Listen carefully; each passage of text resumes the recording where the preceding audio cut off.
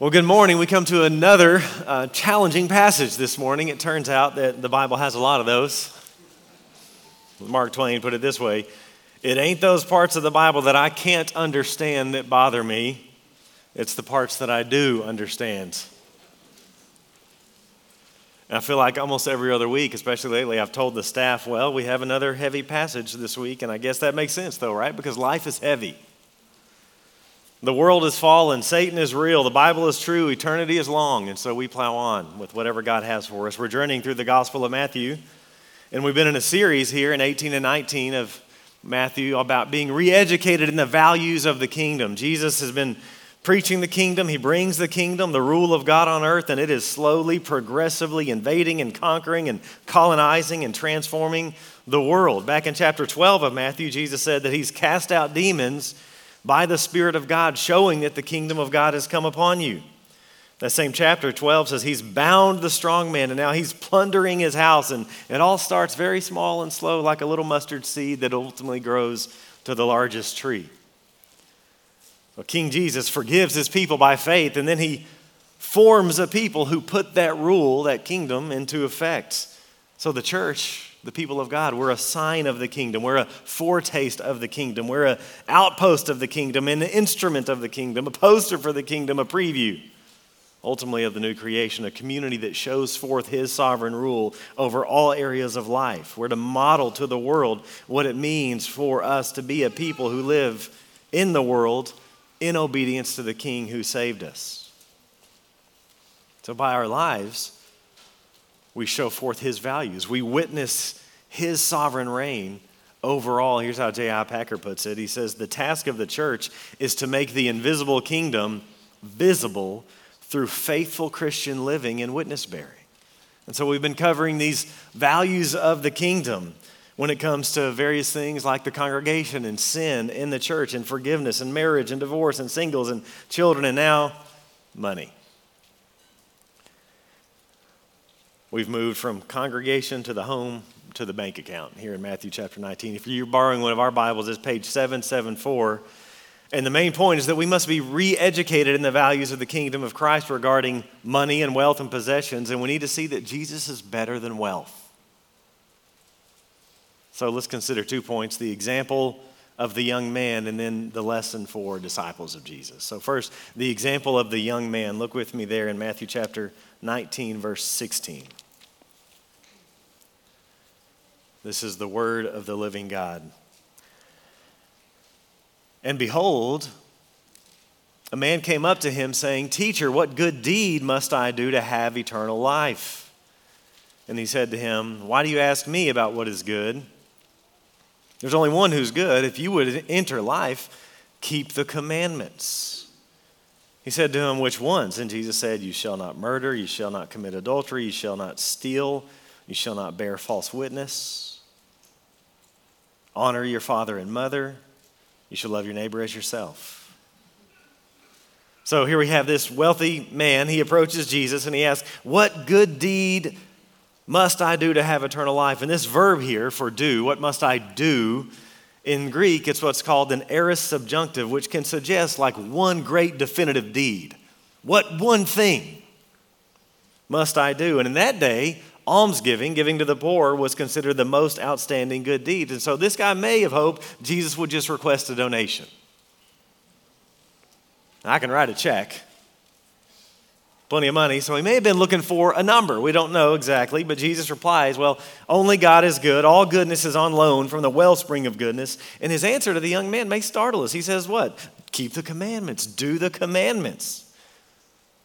And that may jar us as good Protestants, but we got to remember that true faith by which we're saved, we're justified, as our New City Catechism said, declared in the right by faith and faith alone. But true faith never stays alone. And we've seen again and again that in the Gospel of Matthew, we know the difference between true and false faith by obedience.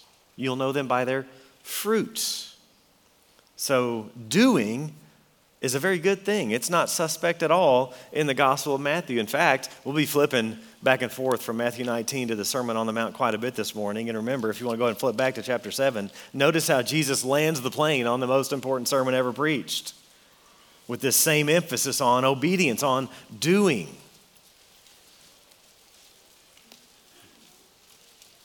The proof is in the doing. Look at Matthew chapter 7, verse 21.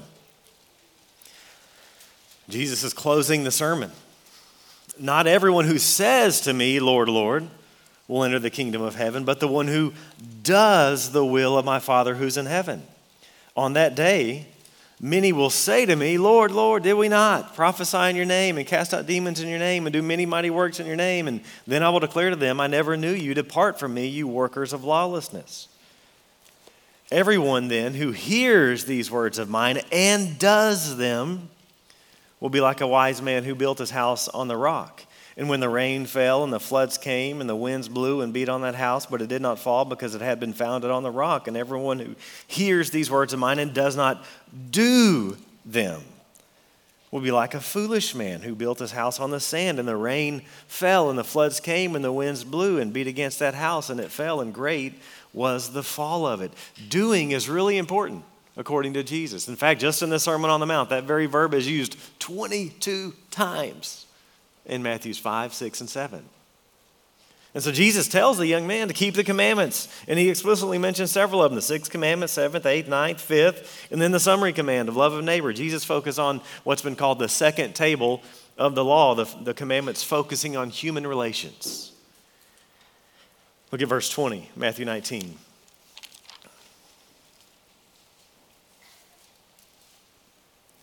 The young man said to him, all these I have kept. What do I still lack? And Jesus said to him, if you would be perfect, go, sell what you possess and give to the poor, and you will have treasure in heaven, and come, follow me. When the young man heard this, he went away sorrowful, for he had great possessions. Jesus says, keep the commands. This man's way too self-confident. He thinks he's good, but Jesus knows this young man's heart. He knows that his heart is divided. He knows that this man loves his stuff. And when it comes to wealth, you can't have a divided heart. It's Matthew 6:24. Jesus says, no one can serve two masters. Either he'll hate the one and love the other, or he'll be devoted to the one and despise the other. You cannot serve God and money. Jesus knows that's what this young man's trying to do. So Jesus says to him, and by the way, these two words, to him, it's emphatic. It's front-loaded. So the order of Greek is often different from the order of English, and usually for emphasis. And so if we were to read it real rigidly, it would say like this: said to him, Jesus. So Jesus knows this particular man's idol, just like he knew the idol of the woman at the well. Do you remember that? What did he tell her, knowing her heart? Go, call your husband and come here. So Jesus knows this man, and he knows that his heart's divided. And Jesus says, if you would be perfect, sell your stuff, give to the poor, you'll have treasure in heaven, and come follow me. This word for perfect, it doesn't mean without sin. It doesn't mean totally flawless like usually we think of when we hear the word perfect. The word is teleos. We've seen it before. Look at Matthew chapter 5, verse 48. Jesus used the same word in the middle of the Sermon on the Mount. The whole Sermon on the Mount in some ways is about heart righteousness instead of just merely external righteousness like the scribes and Pharisees. And notice what Jesus says there in 5:48, speaking to his disciples, you therefore must be perfect as your heavenly Father is perfect. Again, Jesus doesn't mean without fault. That would be nobody. What he's talking about is undivided devotion. You must be wholly devoted. Look back at chapter 5, verse 20. Tells the disciples, tells us, I tell you, unless your righteousness exceeds that of the scribes and Pharisees, you'll never enter the kingdom of heaven. Well, remember, the scribes and the Pharisees externally were the holiest of the holy. So what's going on here? Again, Jesus is saying, I'm not so much concerned about your externals as your internal. That's the perfection I'm looking for, is someone who walks the walk and talks the talk. He knows this guy lacked that. He wasn't wholly devoted, he was divided. He may have had some external things right, but he didn't have a heart for the Lord. This guy had the righteousness of the scribes and the Pharisees, but he didn't have heart righteousness. So Jesus goes for the jugular, his stuff. Sell it all. Now, does this mean that we all need to sell all of our stuff? I don't think so. There were lots of disciples in the New Testament who didn't sell everything. In the first century, they had to meet in homes, so we know that Christians had homes spacious enough to fit 30 or 40 or more. We know that Paul needed funding. The whole letter to Romans is really a missionary support letter looking for funding to get to Spain. In the very context here, what have we just seen the last few weeks in Matthew chapter 18? Family and children and marriage. And so we've got to provide. Fathers are called to provide for their family. In fact, 1 Timothy 5:8 says the father who doesn't provide for his family is worse than an unbeliever. But we need to hear this. Family and children are the most common excuses for accumulation. And so we need to check our hearts. Jesus didn't issue this same command from many of his disciples, but as one commentator put it, that Jesus did not command all his followers to sell all their possessions gives comfort only to the kind of people to whom he would issue that command. So Jesus knew what was going on with this specific young man, which is why he has this specific demand. He knew that wealth was his idol. This man had great possessions. He had many things. He was preoccupied with having. Do you notice that in verse 16? What must I do to have eternal life? And then the story ends in verse 22. He had many things, same word. He's preoccupied with the self. The truth of the matter is that he didn't have possessions. Possessions had him. He's a violator of the first commandment and the 10th commandment.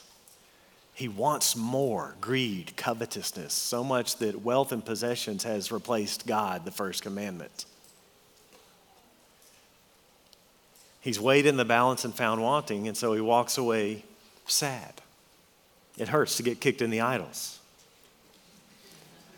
This is the only time in the gospel that Jesus is called to discipleship is refused. Every time he calls, immediately they drop what they're doing and go. But this man walks away sad. He rejects the call of Jesus. Why? Because money is so powerful. As the American proverb goes, it's hard to have a great estate and not fall in love with it. It's doable, but it's hard. That's why 1 Timothy 6:10 says that the love of money is the root of all kinds of evil. And we see that in the New Testament. Just think of Judas, Ananias, Sapphira. Money, wealth, and possessions, it has this powerful potential to draw us away from the living God. You remember the parable of the soils? It's back in Matthew 13. We covered that in 2002.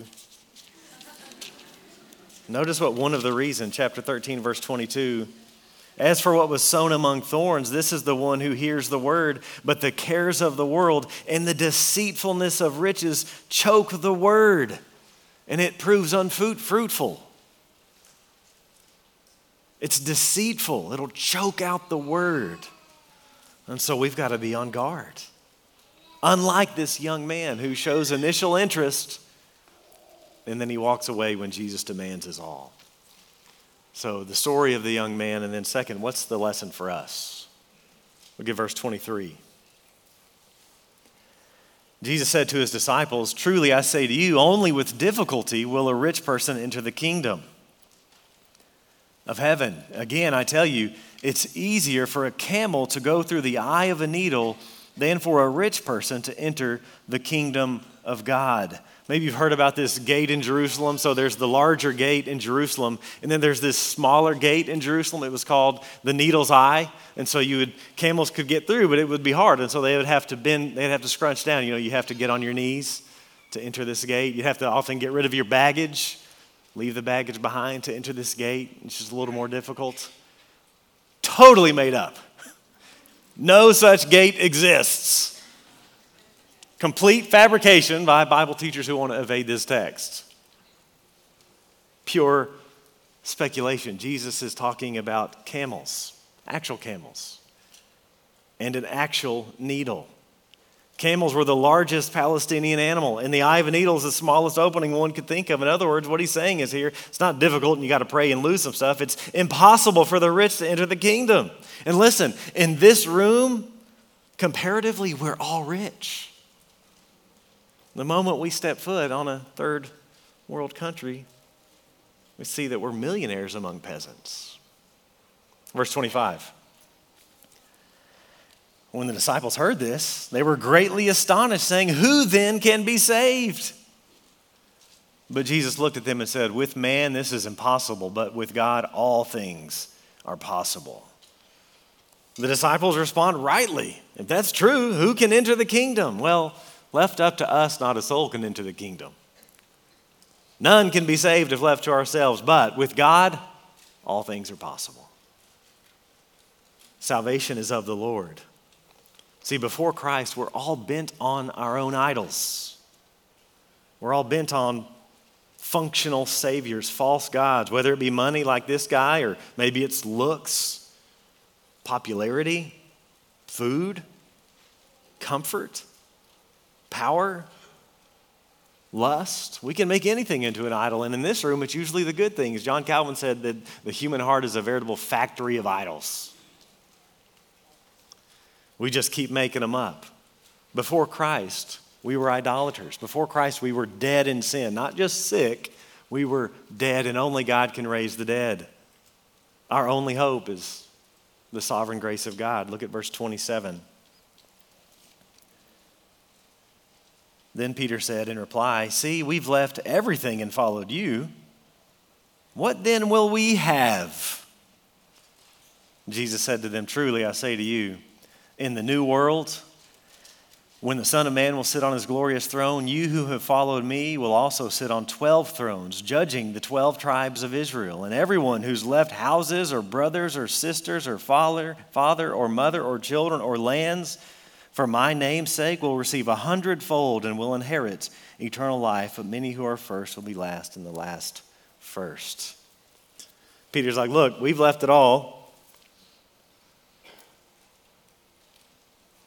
Left it all, what do we have left? Which is actually not quite true. Remember in chapter 18, Peter did hang on to his house, so he hadn't left it all, or his spouse, or his mother-in-law. But he's still self-focused. Well, what will we have? We're better than that guy. But Jesus tells him, you're going to be compensated quite fairly, actually unfairly, way more than you deserve. And he says, in the new world, disciples of Jesus will rule with Jesus and judge Israel. He says, in the new world. Other translations, the New Living Translation says, when the world is made new. NIV says, in the renewal of all things. King Jimmy's a little more literal. It's in the regeneration. The re-Genesis. The new Genesis. The new creation, Eden 2.0. It's good to remind ourselves that the Bible doesn't go from Genesis 3, sin, to Revelation 20 and end right there. It goes from Genesis 1, God's good creation, and ends in Revelation 21 and 22, the new creation. God doesn't discard this world. He created it good, and he will make it good once again. Romans chapter 8, 1 Corinthians 15. Jesus comes and brings the kingdom, and the kingdom of heaven is not about people going to heaven, but the rule of heaven coming to earth. Your kingdom come, your will be done on earth as it is in heaven. Isaiah promised a new heavens and a new earth. The former things shall not be remembered or come into mind.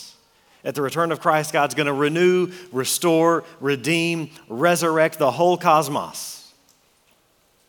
Here's how Acts chapter 3 puts it. He must remain in heaven until the time for the final restoration of all things, as God promised long ago through his holy prophets. That's why Jesus, back in the Sermon on the Mount, Matthew chapter 5, verse 5, says, the meek shall inherit the earth.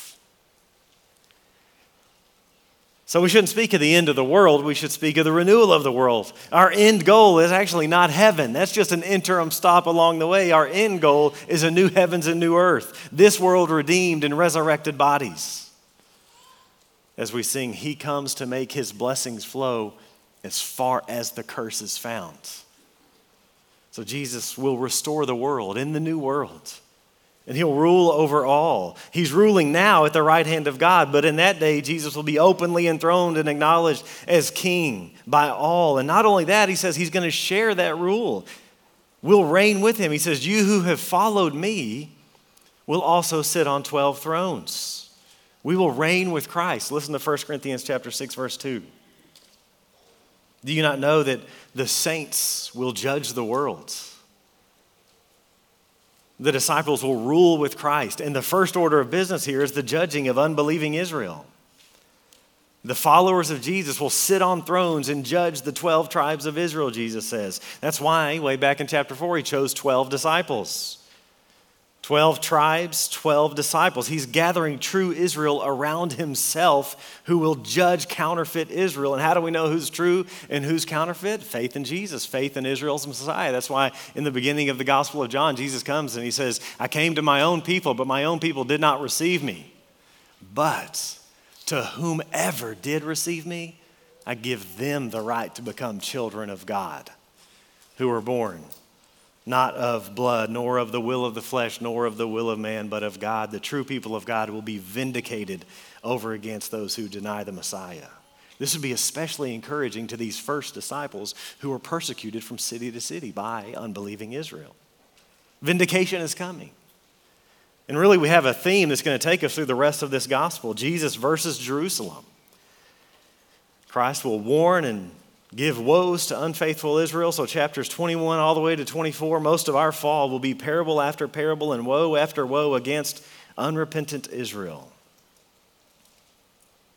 And so the church will judge Israel. But not only that, everyone who's left anything, property and family for the name of Jesus, they will be rewarded. They'll receive 100-fold and they'll inherit eternal life. The call to Jesus, he's saying, it'll be worth it, Peter. Have the long view. You need to transfer investments here, and you need to expect dividends, exponential returns. So Jesus wants you and I to be motivated by eternal reward. I wonder how often reward makes it into your mindset in your day-to-day living. He mentions it 8 or 9 times in the Sermon on the Mount. Flip back there with me. Go to Matthew chapter 6.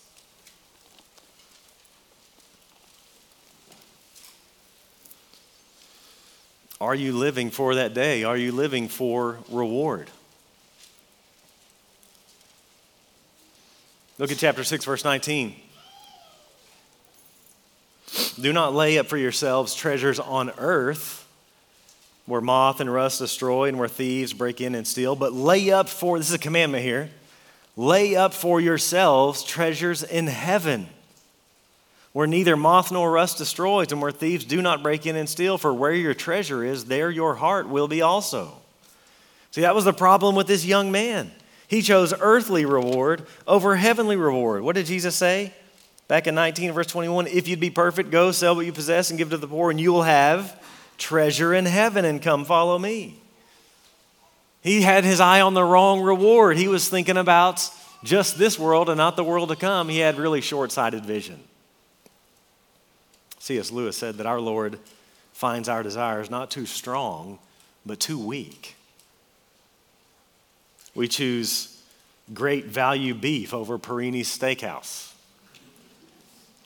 Choose Corpus Christi over the Bahamas.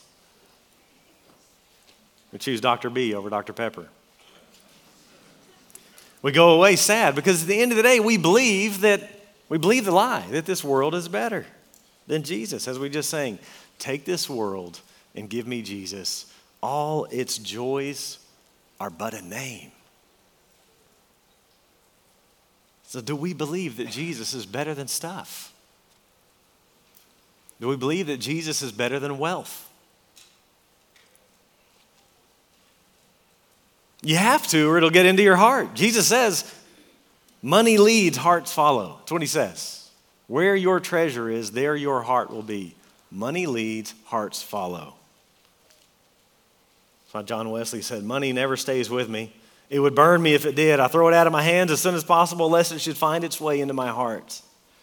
And you all know how this works, right? Just think of your last big purchase, whatever it was. It's all relative. What was your last big purchase? So much more goes into that than just the initial purchase price, doesn't it? You become invested in more ways than just the price. You must rearrange it. Maybe you replace. Got to protect, insure it, accessorize it, clean it, maintain it, repair it. Money leads, hearts follow. Jesus is better than wealth. And listen, friends, that ought to be evidenced by the way we live. Remember back again, Sermon on the Mount, we are to be the salt of the earth. We're to be distinct. We're to be the light of the world in the midst of darkness. City on a hill. We're to look different. And we ought to look different by the way we use our money. Do you look different because of the kingdom of God? Listen again to C.S. Lewis. If our expenditures on comforts, luxuries, amusements, etc., is up to the standard common among those with the same income as our own, we're probably giving away too little. If our charities do not at all pinch or hamper us, I should say they are too small. There ought to be things we should like to do and cannot do because our charitable expenditure excludes them. I worry that too many American Christians never even wrestle with that pinch. We ought to look different. Luther used to say that you can tell a Christian from a non-Christian by the way he uses his zipper and his wallet. A lot of truth there, especially in our day and age. So let me just ask you, is Christ Lord over your money?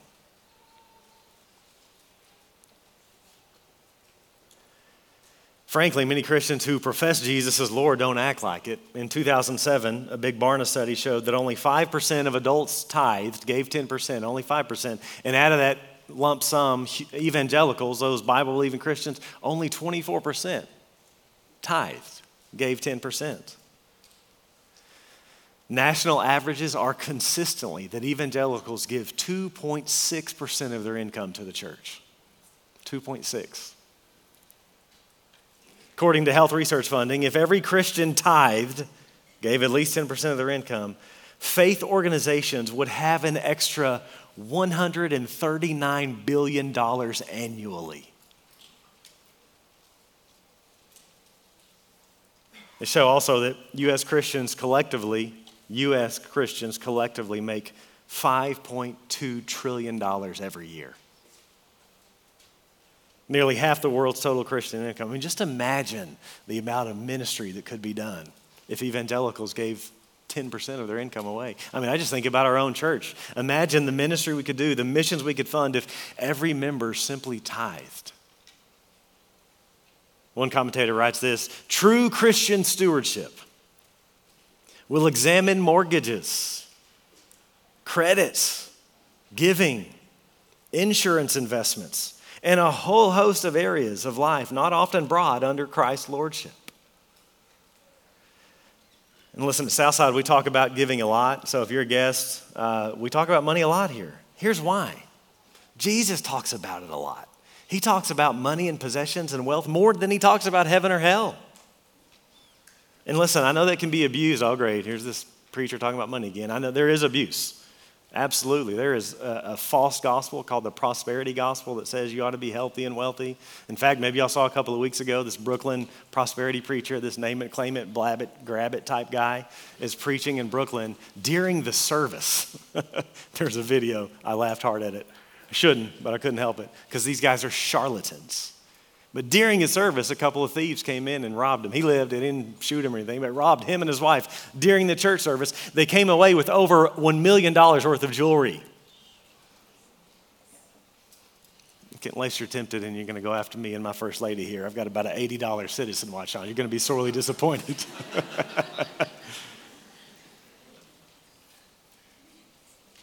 To be faithful to Jesus, though, church has got to talk about money. Why? Because Jesus says money and the heart are intimately connected, maybe more than anything else.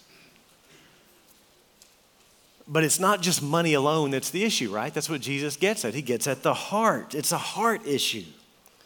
A medieval Christian thinker named Bede said that if you can have money and not love it. And you can love money and not have it. If you can't say amen, you ought to say ouch. As Vody often says. So it's not just money, it's a hard issue. You can have money and not love it, and you can love money and not have it. The church needs wealthy members. Ministry and missions takes lots of money. In fact, you can do very little ministry or missions without money fueling it. So the church needs wealthy people. The church needs rich people who are rich in good works. The church needs people with great treasures who value heavenly treasures over earthly treasures. And so we talk a lot about money. We talk about giving here. We talk about giving systematically, giving proportionally, giving sacrificially, and with a smile. Because the Bible says God loves a cheerful giver.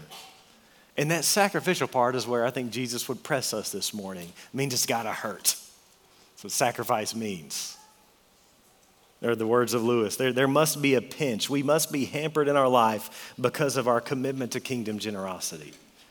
And so in light of this passage, every disciple's got to examine ourselves. Got to look at our budget. The first step, I think, of application is to get a budget if you don't have a budget.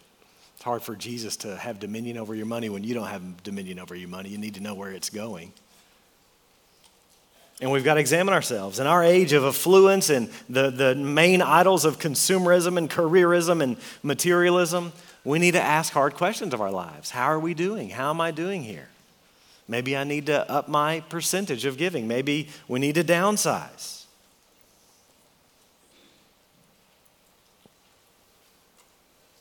Maybe we need to ask if we need to make an economic change in order to follow Jesus wholeheartedly. I don't know what it means for you, but if we're not asking these questions, if there's not some tension in our life, we're probably not being faithful in our day and age. There is an inseparable economic component to discipleship, according to the teaching of Jesus. Jesus calls us to reorganize our lives. Matthew 6:33, seek first the kingdom and his righteousness, and everything else will be added to you. Seek first his rule, the Lord will take care of it all. Flip back a few pages to Matthew chapter 16. This is really no different than his fundamental call.